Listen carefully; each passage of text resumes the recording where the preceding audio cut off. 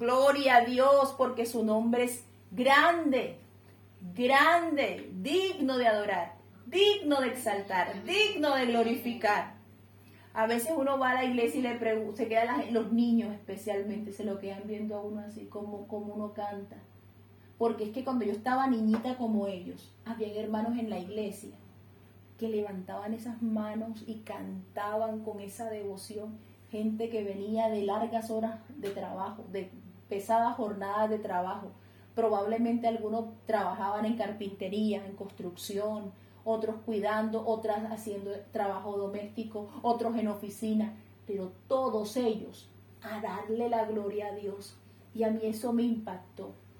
Yo dije, no, es que esto tiene que continuar, este gozo, esta devoción, esta pasión por el Espíritu Santo. No somos cristianos porque nacimos en, o nos trajeron a, o nos llevaron a.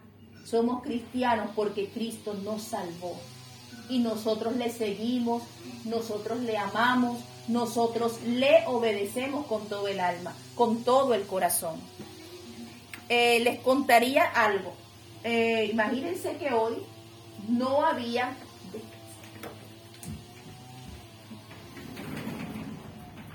Imagínense que hoy no había mensaje, hoy no había prédica, porque resulta de que a mí me habían invitado a una reunión de damas en la iglesia y tenía que ir. Y me invitaron a la dedicación de un bebé. Y entonces yo decía, ¿y ahora yo qué voy a hacer? ¿Cómo voy a hacer? Dios mío, y ahora, Dios mío, ¿qué cosa? ¿Cómo voy a hacer con esta situación? Porque el Señor me había entregado una palabra. Pero si me entregó palabra y tengo 2 compromisos, ¿qué hago? Resulta que fui al primero, me salí temprano para poder llegar al otro compromiso. Y resulta que el otro lo cancelaron porque el bebé estaba en cuarentena y no hubo nada. Así que aquí está el espacio. Dios siempre prepara la palabra. Dios siempre prepara el consejo. Y lo hace, no ahora, no para mañana. Uno prepara, bueno, para mañana todavía tengo tiempo. Pero desde antes de la fundación del mundo, Dios ha preparado todos los cultos en los que usted ha estado. Todos los devocionales, todos los momentos de avivamiento, de descarga delante del Espíritu Santo. Todo eso Él lo ha preparado. Vamos a leer. Hoy, el mensaje de hoy no está siguiendo la línea del tema, pero el Señor quiere que lo hable. El Señor me hablaba, me decía, háblales de esto. Y uno no tiene derecho a preguntar, ¿y por qué no seguimos? Si Él es el dueño, Él es el que hace las cosas, Él es el que es poderoso por naturaleza. Entonces vamos a hablar hoy de lo pequeño, lo lejano y lo insignificante. ¿Oyó? ¿De qué vamos a hablar hoy? Amén. De lo pequeño, de lo lejano y de lo insignificante. Sí, Señor. Entonces vamos a tomar aquí Primera de Corintios capítulo 1 y vamos a leer, yo creo que a partir del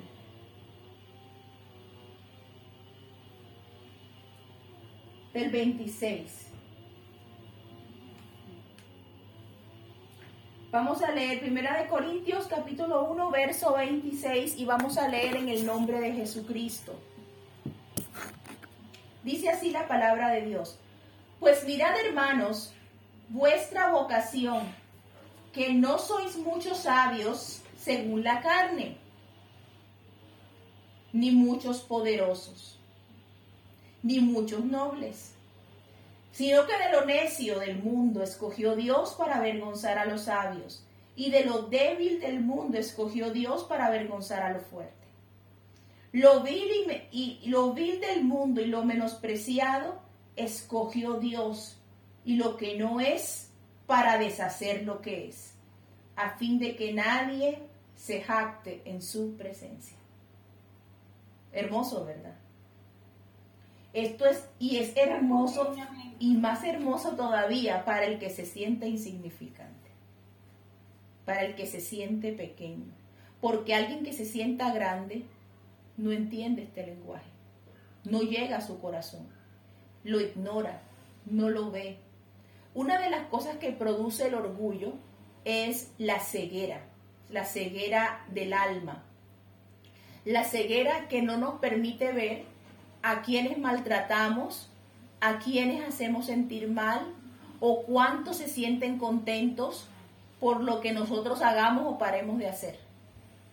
Entonces, es importante aprender de Jesucristo, porque como fue Él, manso y humilde de corazón, porque eso es lo que nos produce el descanso. El Señor quiere hoy concentrarse en hablarles acerca de lo pequeño, y vamos a tomar ejemplos de la Biblia. Vamos a tomar ejemplos de personas, vamos a tomar ejemplos de objetos, vamos a tomar ejemplos de muchas partes. Pero es bueno destacar en este momento que no importa quién haya sido en el pasado, no importa cómo te hayan tratado o quién te haya ocasionado sobre ti un peso de pecado. Hemos hablado de que hay pecado y hay peso de pecado. Entonces, el peso de pecado es ese peso que queda después que alguien comete un pecado sobre esa persona. Y esa persona carga ese peso. Uno de esos ejemplos es el resentimiento o los deseos de venganza. Son pesos de pecado que quedan ahí pasivamente. Por esa razón, como Esteban, lleno del Espíritu Santo, él se despojó de todo peso. Lo que le salió al de su boca: ay, veo al Hijo de Dios sentado a la diestra de la majestad de Dios. Y ahí llovieron las piedras. ¿Y cuál fue lo que vino después? Oh Dios, no les tomes en cuenta esto. No les tomes en cuenta este pecado. Óyeme, te están matando, te están destrozando la cabeza, te están quebrando tus huesos con piedras. Pero ¿qué pasaba con Esteban? Esteban no cargaba peso de pecado sobre él. ¿Por qué? Porque estaba lleno ¿de qué? Del Espíritu Santo. No estamos llamados tampoco a creer en ninguna doctrina que nos diga: pon tu mente en blanco o libera tu mente, porque eso es un mensaje bien maligno, bien pesado para destruir la vida. ¿Qué es lo que necesita nuestro cuerpo? Ser lleno de la presencia de Dios. Cuando estamos en la presencia de Dios somos como una casa, y esa casa puede que tenga partes nuevas, partes arregladas, partes por arreglar, pero no partes destruidas. Cuando el Espíritu Santo trabaja en alguien, Él deja la casa en obra negra. La deja con fundamento en obra negra, y tú le vas poniendo tu acabado. Tú vas sobreedificando sobre lo que Dios ha hecho. Por lo tanto, a pesar de ser pequeños, a pesar de ser insignificantes para la gente o físicamente en apariencia, para Dios somos una perla de gran precio. Cuando nosotros estamos, mire, la mejor forma de saber que somos pequeños, ¿sabe usted cuál es? Váyase a una montaña y váyase a la cumbre de la montaña y mire para abajo, o váyase a un edificio y mire para abajo. ¿Cómo se ve la gente? Pequeñita. Y entonces la persona cuando está allá en alto se ve todo tan pequeño, y pensar que lo que va pasando allá es una tractomula, pero se ve como una pequeña línea. Bueno, imagínese usted cómo nos verá Dios, el amigo de lo pequeño, el amigo de lo insignificante. Vamos a comenzar. Hay muchos ejemplos en la Biblia que nos hablan de lo insignificante y lo pequeño. Y generalmente en esos pequeños y en esos insignificantes se manifestó Dios. Usted puede ver que entre Jacob y Esaú eran dos gemelos, nacieron, mismo vientre, mismas oportunidades, mismo derecho, pero uno era apreciado porque su personalidad era un líder, era la persona indicada, era un hombre imponente, era el propio líder para los ojos de la gente. Y resulta que el gemelo era alguien que vivía en la casa, ayudando, era una persona mucho más sensible, era una persona probablemente insignificante, no tenía ese porte de líder, no tenía esa apariencia de que podía hacer algo en Dios, pero fue el que Dios escogió. Pasaron momentos de mucho dolor para él, fue una persona sufrida, y sufrida por los engaños que recibió, por los engaños en los que estuvo envuelto. Pero Dios siempre estuvo ahí. Una persona a la que no se le quisiera Dios manifestar, por ejemplo, ¿usted cree que se le hubiera parecido? Si Dios no hubiera querido que Jacob luchara por una bendición, ¿usted cree que él se hubiera dejado ver de Jacob? Él se le manifestó, él se le presentó a Jacob.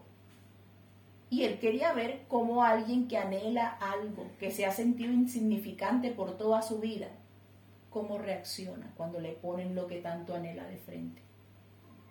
Él vio el varón de Dios y él sabía que era un ser glorioso. Y él sabía que eso en el intento podía causar la muerte. Pero ese hombre no lo piensa, ese hombre agarra al ángel de Jehová. Primer hombre y único en la Biblia que yo veo que agarra al ángel de Jehová. No a golpearle. Lucha y le dice, por favor, bendíceme. A mí el insignificante, bendíceme. Cuando siento que ya no puedo, cuando siento que no valgo, cuando siento que estoy fuera de los derechos, cuando perdí la herencia de mi padre, porque sepa usted, Jacob no vio ni un peso, por así decirlo, de la herencia grande que dejó Abraham. ¿Cómo Dios bendijo a Jacob? A peso de dolor. Amó a una mujer que se la iban negando y en medio de eso Dios le iba prosperando, le iba dando hijos, pero la concentración de él era ese amor, como representando a Dios, trabajando por años para ganar una iglesia y trabajando por años para ganar un pueblo, y ese pueblo cada vez se lo alejaban más y le decían, ahora paga por él, ahora paga más por él, y llega un momento en que el Señor Jesús dice, me voy yo mismo y doy mi sangre por ellos. Porque quiero a mi pueblo, quiero a mi iglesia, quiero esa novia para mí. Entonces, estamos llamados a ver la Biblia, a leerla, a disfrutarla, a aprenderla y no a juzgar lo que está pasando con ellos. Cuando usted lea la Biblia, trate de no calificar negativamente al que está ahí. Trate de aprender y trate de estar callado y no repetir las conductas que usted sabe que a Dios no le agradan. Y ese hombre con toda su fuerza tomó al ángel. Un hombre sin oportunidades, un hombre sin herencia, echado de su casa, desterrado, sin nada, ahora huyendo porque lo va a matar su propio suegro. ¿Qué más le podía quedar? Toma a ese ángel de Jehová y le dice, por favor, bendíceme. Por favor, bendíceme. No te voy a soltar si no me bendices. Bendíceme. Si nosotros fuéramos así, usted viera a mi hijo menor pidiendo algo. Ay, Dios mío. Uy, hermana, déselo. O sea, es tremendo. O sea, pero mami, yo quiero esto, y yo quiero. Y buscar argumentos hasta con la Biblia. La palabra dice que esto y la palabra dice esto. Y busca e insiste. Uno tiene que estar muy pendiente de lo que uno le concede a sus hijos. Pero si un hijo le está pidiendo algo a usted para bien, ¿usted se lo daría? Un hijo que le pida a usted un instrumento musical porque va a adorar a Dios. Un niño que le pida unos pantalones nuevos porque quiere servir en la iglesia. Y de aquellos niños que tienen la oportunidad de ir a una iglesia, ya todos no pueden. ¿Usted le negaría eso? ¿Cuánto más Dios? Que sabe que usted se está trazando un plan. Yo te hago una pregunta. Tú pequeño, ¿está Dios incluido en tus planes? ¿Qué es lo que quieres montar ahora? ¿Qué es lo que quieres hacer ahora? Te está financiando un edificio humano. te estás financiando una vida, y no estoy hablando de dinero, estás invirtiendo tiempo y esfuerzo en algo.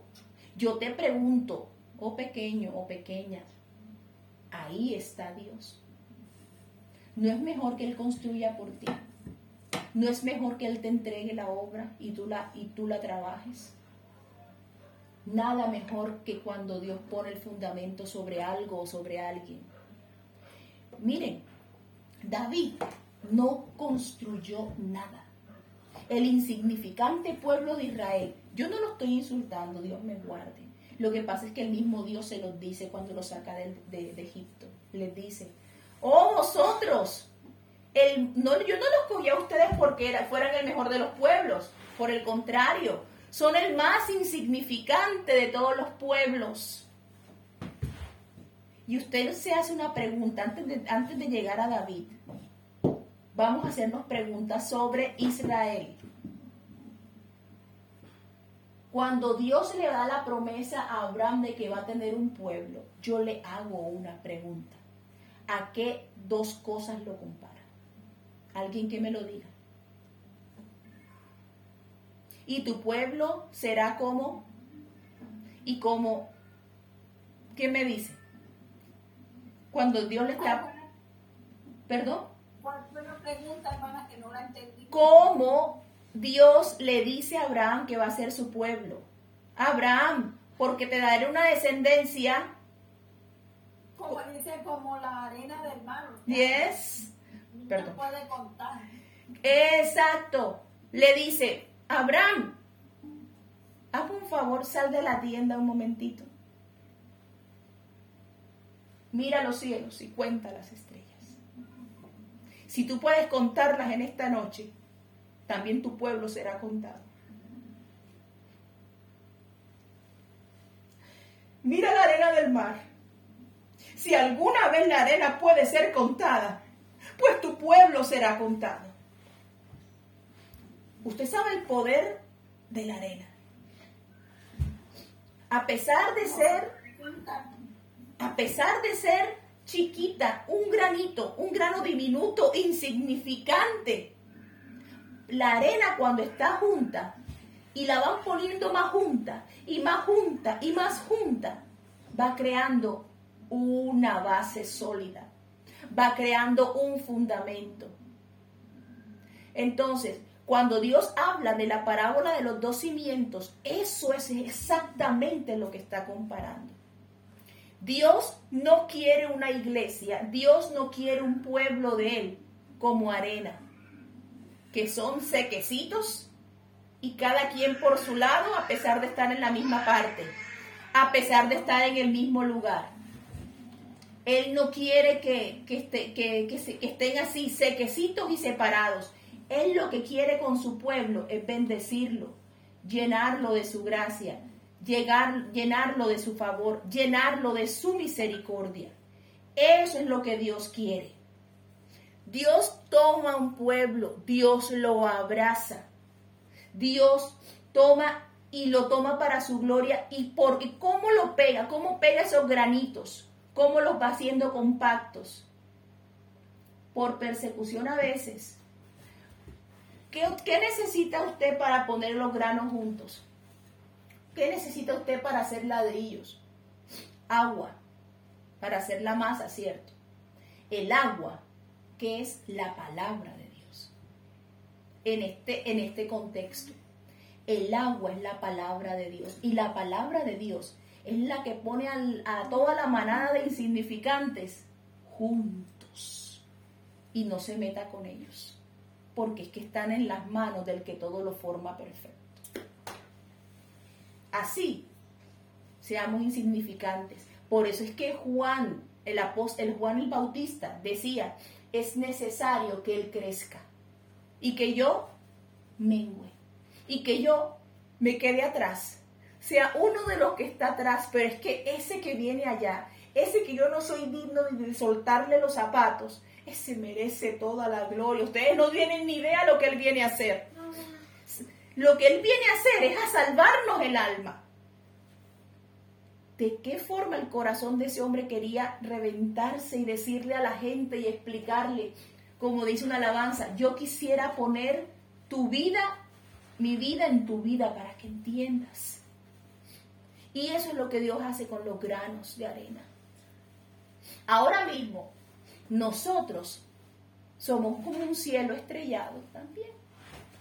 Usted está en la noche, hay lugares del mundo donde no se ven tanto los luceros, las estrellas, pero en el lugar donde yo vivo, llega la noche, hermana, esa es una belleza ver todos esos luceros alumbrando. Nosotros somos luz, somos luminares. Nosotros somos luz y a veces somos luz para nosotros mismos. Pero hay momentos en que las estrellas alumbran, que hacen que las cosas en la tierra se puedan ver. ¿Y cómo hace una estrella tan lejana? Porque lo que la hace pequeña es lo lejano. ¿Cómo hace un cuerpo celeste tan lejano para iluminar la tierra?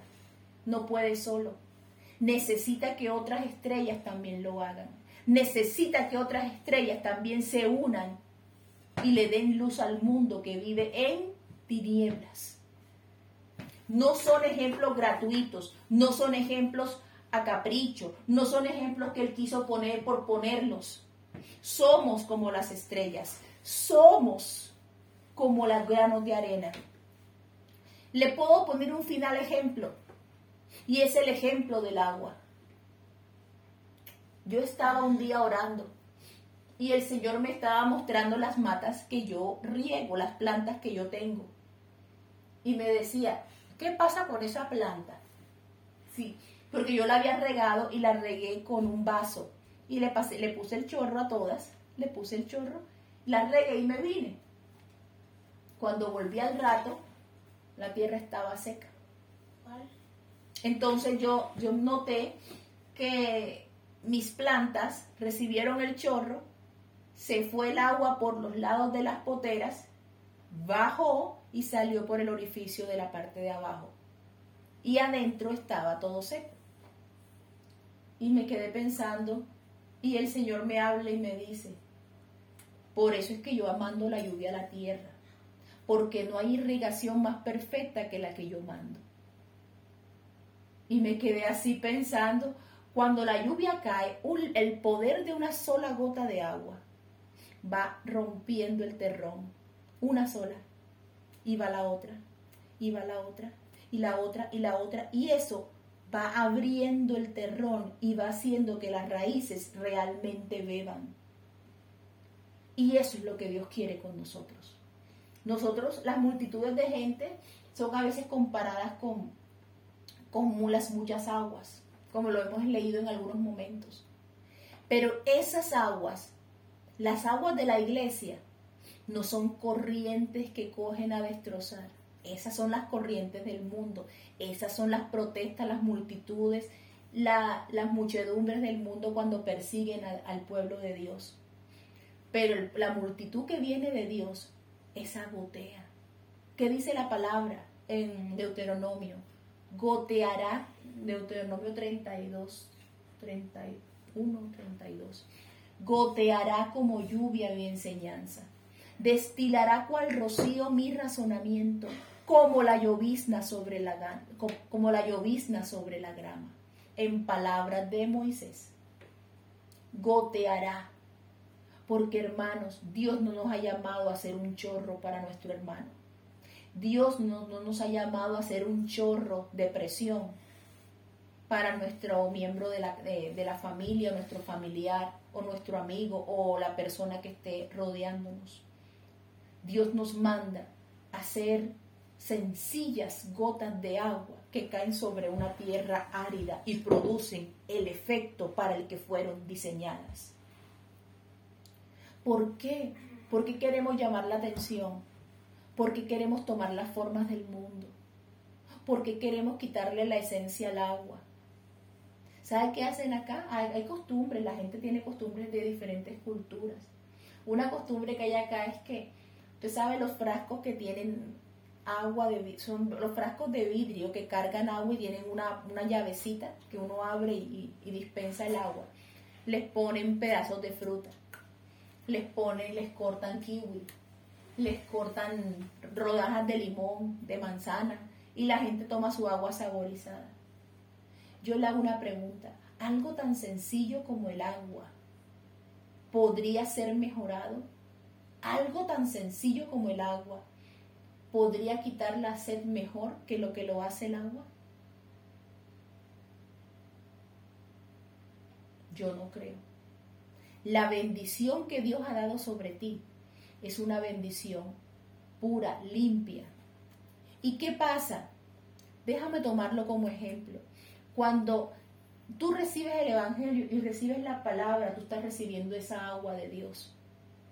Pero te están cortando frutas, te están cortando frutos del mundo para que los eches sobre el agua y el agua sepa dulce, sepa atractivo, sepa rico. Pero el día que el hombre se está muriendo de sed, que es la necesidad más básica que existe, lo único que necesita es el agua. Inclusive las frutas para crecer necesitan el agua. A mí me parece tan milagroso que en una tierra seca, devastada, seca, crezcan árboles de sandía, plantas de sandía que se riegan y crean una fruta grandota y toda es agua. Eso lo hace Dios. Pero ¿cómo actúa el poder de las gotas de agua sobre nosotros? Si tú estás trabajando en que tu familiar o alguien de la iglesia o tu prójimo sea salvo, tú no le puedes tirar el agua a chorros. Tú no puedes mandarle un chorro de agua de la palabra. Los mentirosos no entran al reino de los cielos. Te vas a morir en el infierno. Te vas a perder. Mira, quita eso de ahí. No, Dios no hay nada en la Biblia que diga, quita eso de ahí. Idólatra, morirás con tu idolatría. En la Biblia no dice eso. La Biblia da las pautas y dice, él coge y hace un madero y le dice que es Dios, perecerá con él. Pero cuando Dios trata con el pecador, eso es una palabra por gotas. Y el mismo Jesucristo empezó por las gotas. Bienaventurados los de limpio corazón, porque ellos verán a Dios. Bienaventurados los pobres en espíritu, porque de ellos es el reino de Dios. Bienaventurados los misericordiosos, porque ellos alcanzarán misericordia. Puras gotas. Eran unas gotas tan efectivas que los fariseos no tenían esas gotas y estaban molestos. Estaban celosos porque el pueblo decía, es que esa palabra, esa doctrina, la gente lo seguía por multitudes, la gente se trasladaba de ciudades a pie para seguir a Jesús.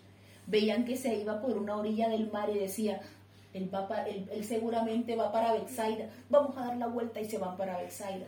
Y allá lo encontraban, porque tenían sed de la palabra de Dios, sed de su voz, sed de lo que nunca antes le habían contado.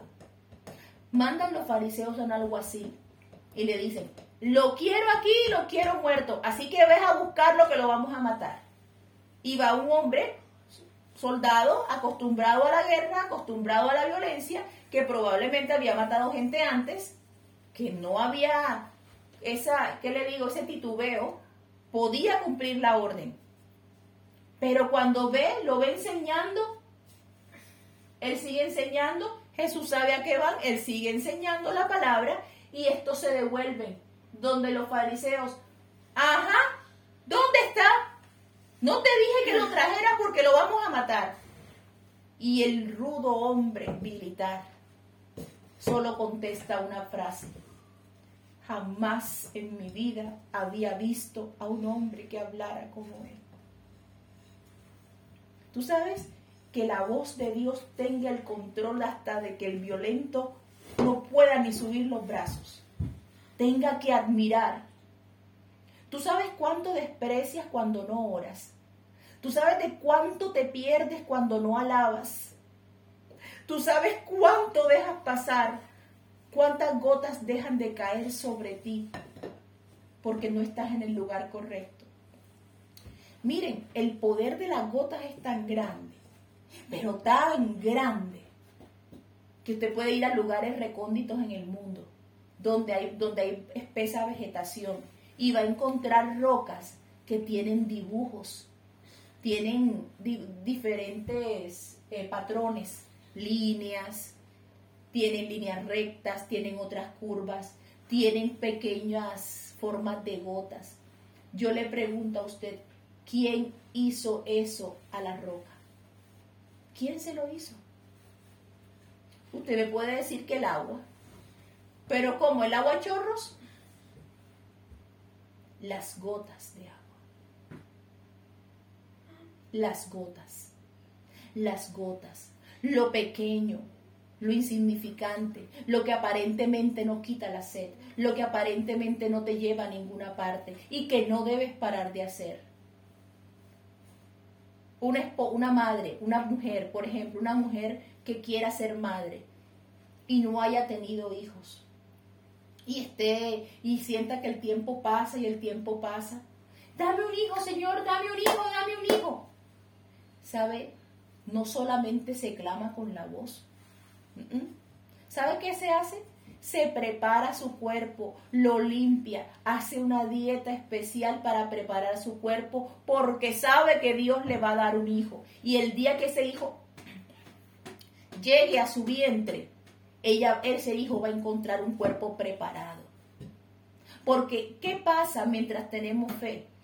El tener fe nos causa una sensación de preparación. Si usted se está preparando para un matrimonio, déjeme decirle, la presentación no es que yo vaya al spa o vaya a quitarme las manchas con láser o hacerme el baño de novia o hacerme el baño de aceites esenciales con flores y lavandas. No, señor, esa no es la preparación, porque mientras la carne está atractiva, el espíritu está muerto. El espíritu hiede. Y lo que Dios quiere en tu corazón y en tu alma es que reacciones a prepararte para lo que Dios te ha traído. Si a ti Dios te dice, te voy a llevar a un lugar a que prediques. No, yo entonces no leo la Biblia. Entonces yo solo hago mi lectura devocional. En el lugar de tú vas, tú dices, en ese lugar hay niños, en ese lugar hay ancianos. Y te preparas. No, es que hay bastantes niños especiales. La persona se va documentando, la persona va leyendo, va viendo cómo puedo ayudar, qué tengo que hacer, se va preparando. No esperes que una universidad te prepare, no esperes que un colegio te prepare para hacer la voluntad de Dios, no esperes que un trabajo te capacite, porque todo eso viene del reino de las tinieblas. Que el Dios somete al reino de las tinieblas a que te dé una cabidita en él para que tú seas sustentado físicamente, eso es diferente. Eso es distinto. Pero ¿qué le das a Dios? ¿Qué es lo que le entregas? ¿Qué es lo que tú ofreces? Aquí estoy, aquí estamos todos listos para el devocional. Quiero la presencia de Dios, quiero su amor, quiero su gracia. ¿Sí? Pero ¿qué le traes al maestro? ¿Cuáles fueron las mejores ofrendas que se le dieron a Dios?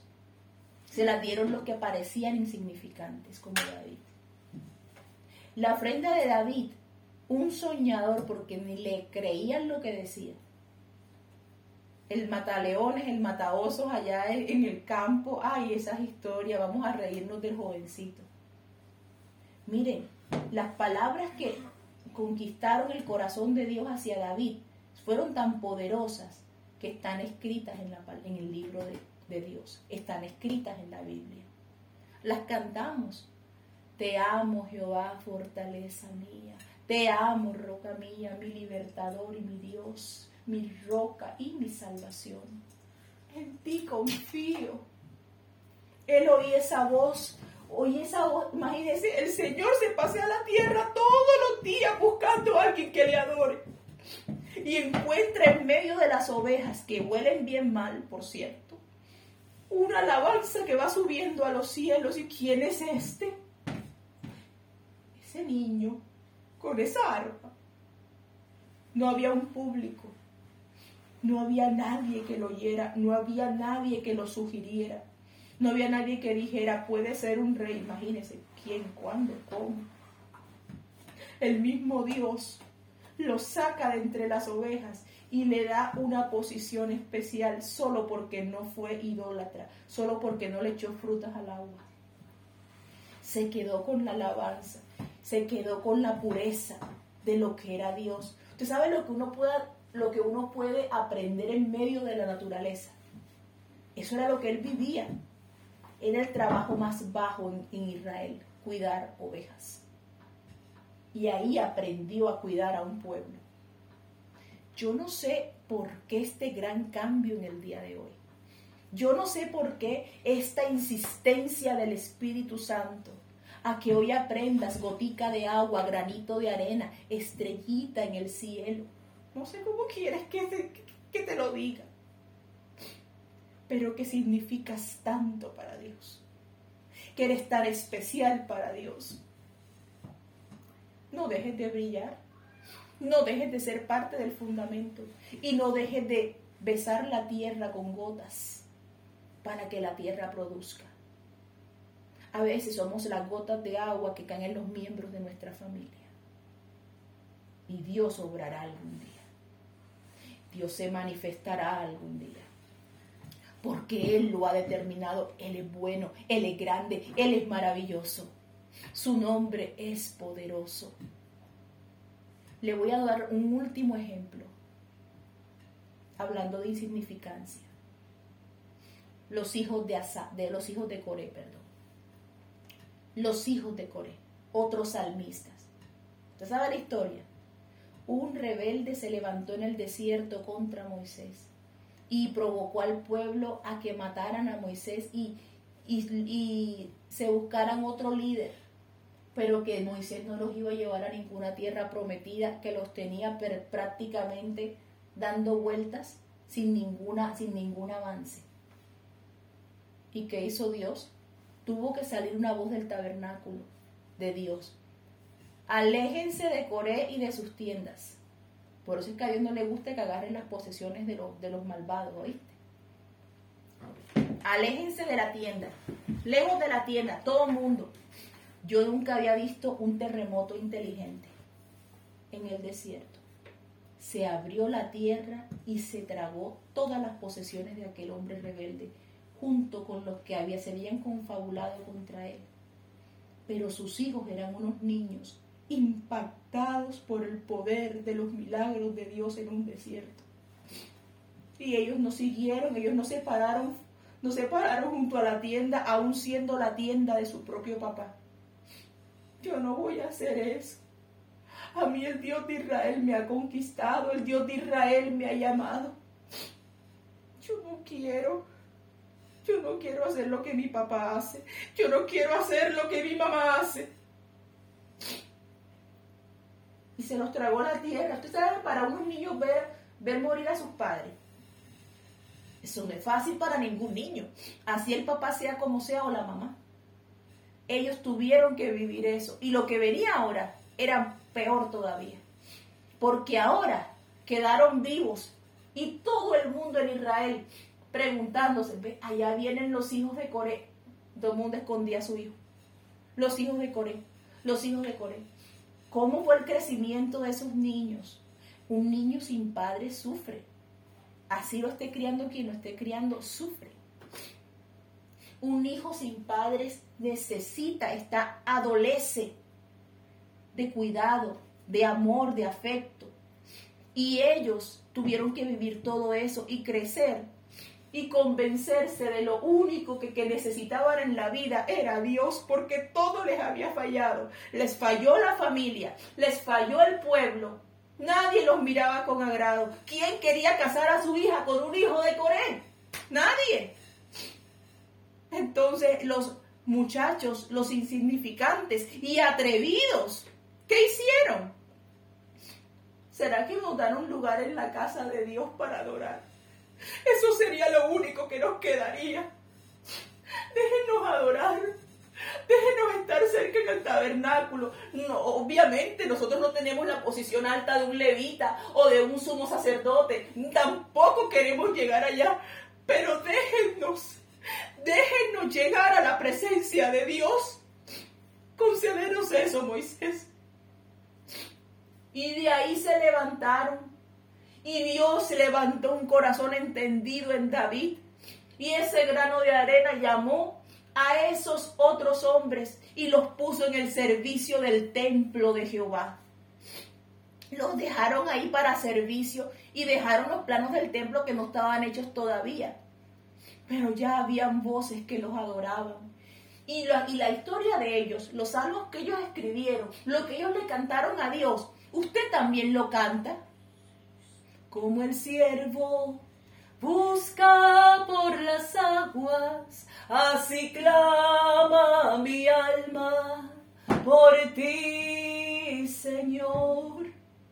Día y noche yo tengo sed de ti y solo a ti buscaré.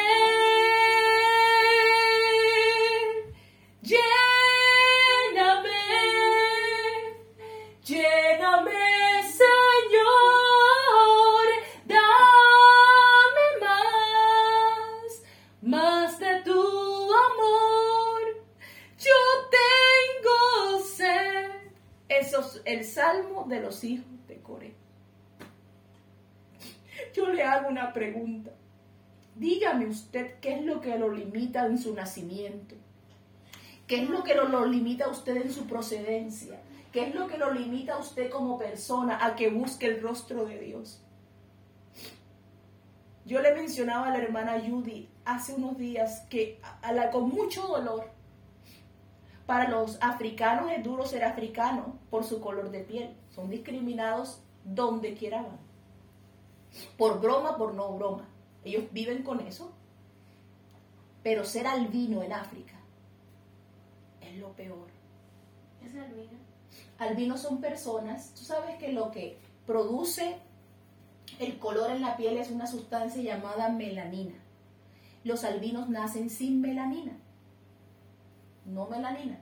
Ellos son completamente blancos, tienen los ojos muy claros, tienen su piel casi blanca rosada y son muy sensibles. Ellos se caen, se raspan, se golpean. Ya su condición como tal es sensible. Esa gente es terriblemente odiada y son echados fuera como si fueran personas con lepra. Los echan. El albino nace y es despreciado hasta por sus padres.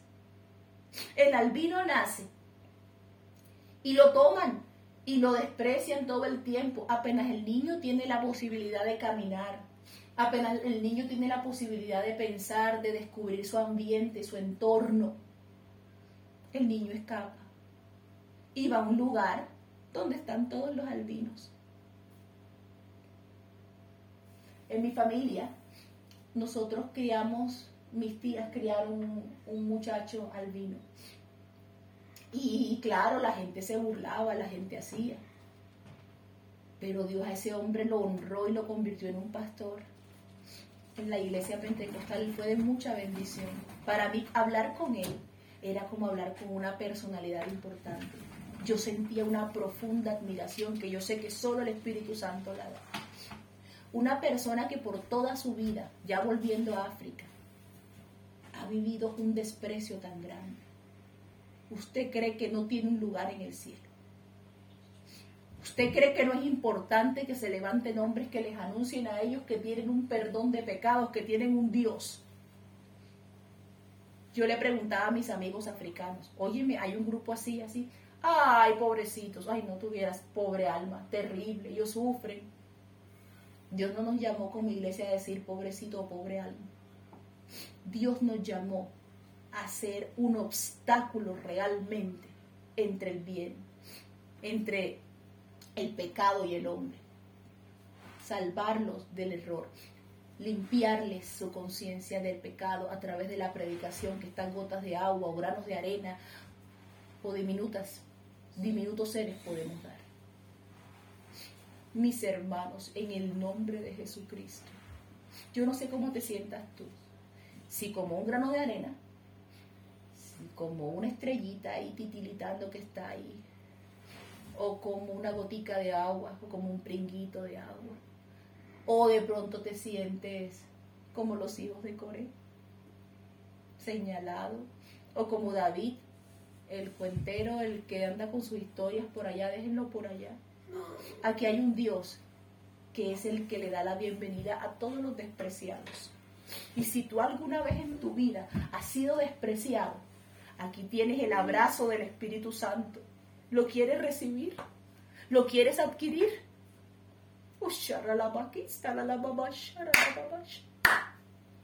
Oh, come on, sorry, Camila,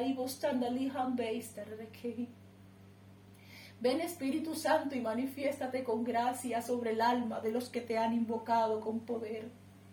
Oh, ven, Señor Jesús. Trata y haz una obra de limpieza, de restauración. Señor, muchos de mis hermanos, muchos de los corazones necesitan medicina. Otros necesitan alimento. Otros necesitan, Señor, hasta ser desintoxicados. Podemos ser simples, podemos ser sencillitos en nuestro diseño. Pero es que te necesitamos aún. No queremos, Señor, perder la oportunidad de estar cerca de ti. Queremos sentirte, queremos tocarte, queremos alabarte, queremos exaltarte, queremos ir más allá.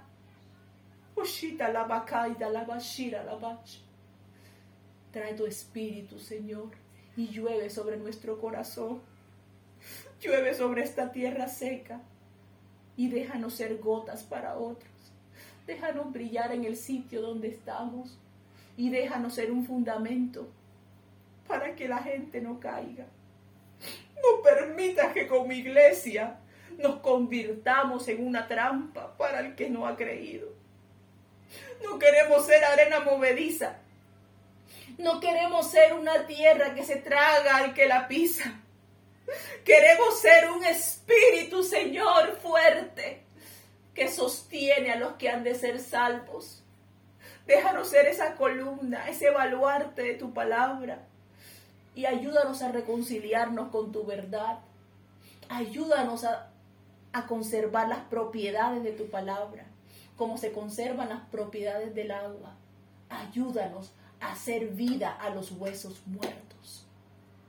Te lo pide nuestra alma, te lo pide nuestro corazón. Gracias por tu presencia divina. Gracias porque estás aquí, Señor. Gracias porque has llegado, Señor.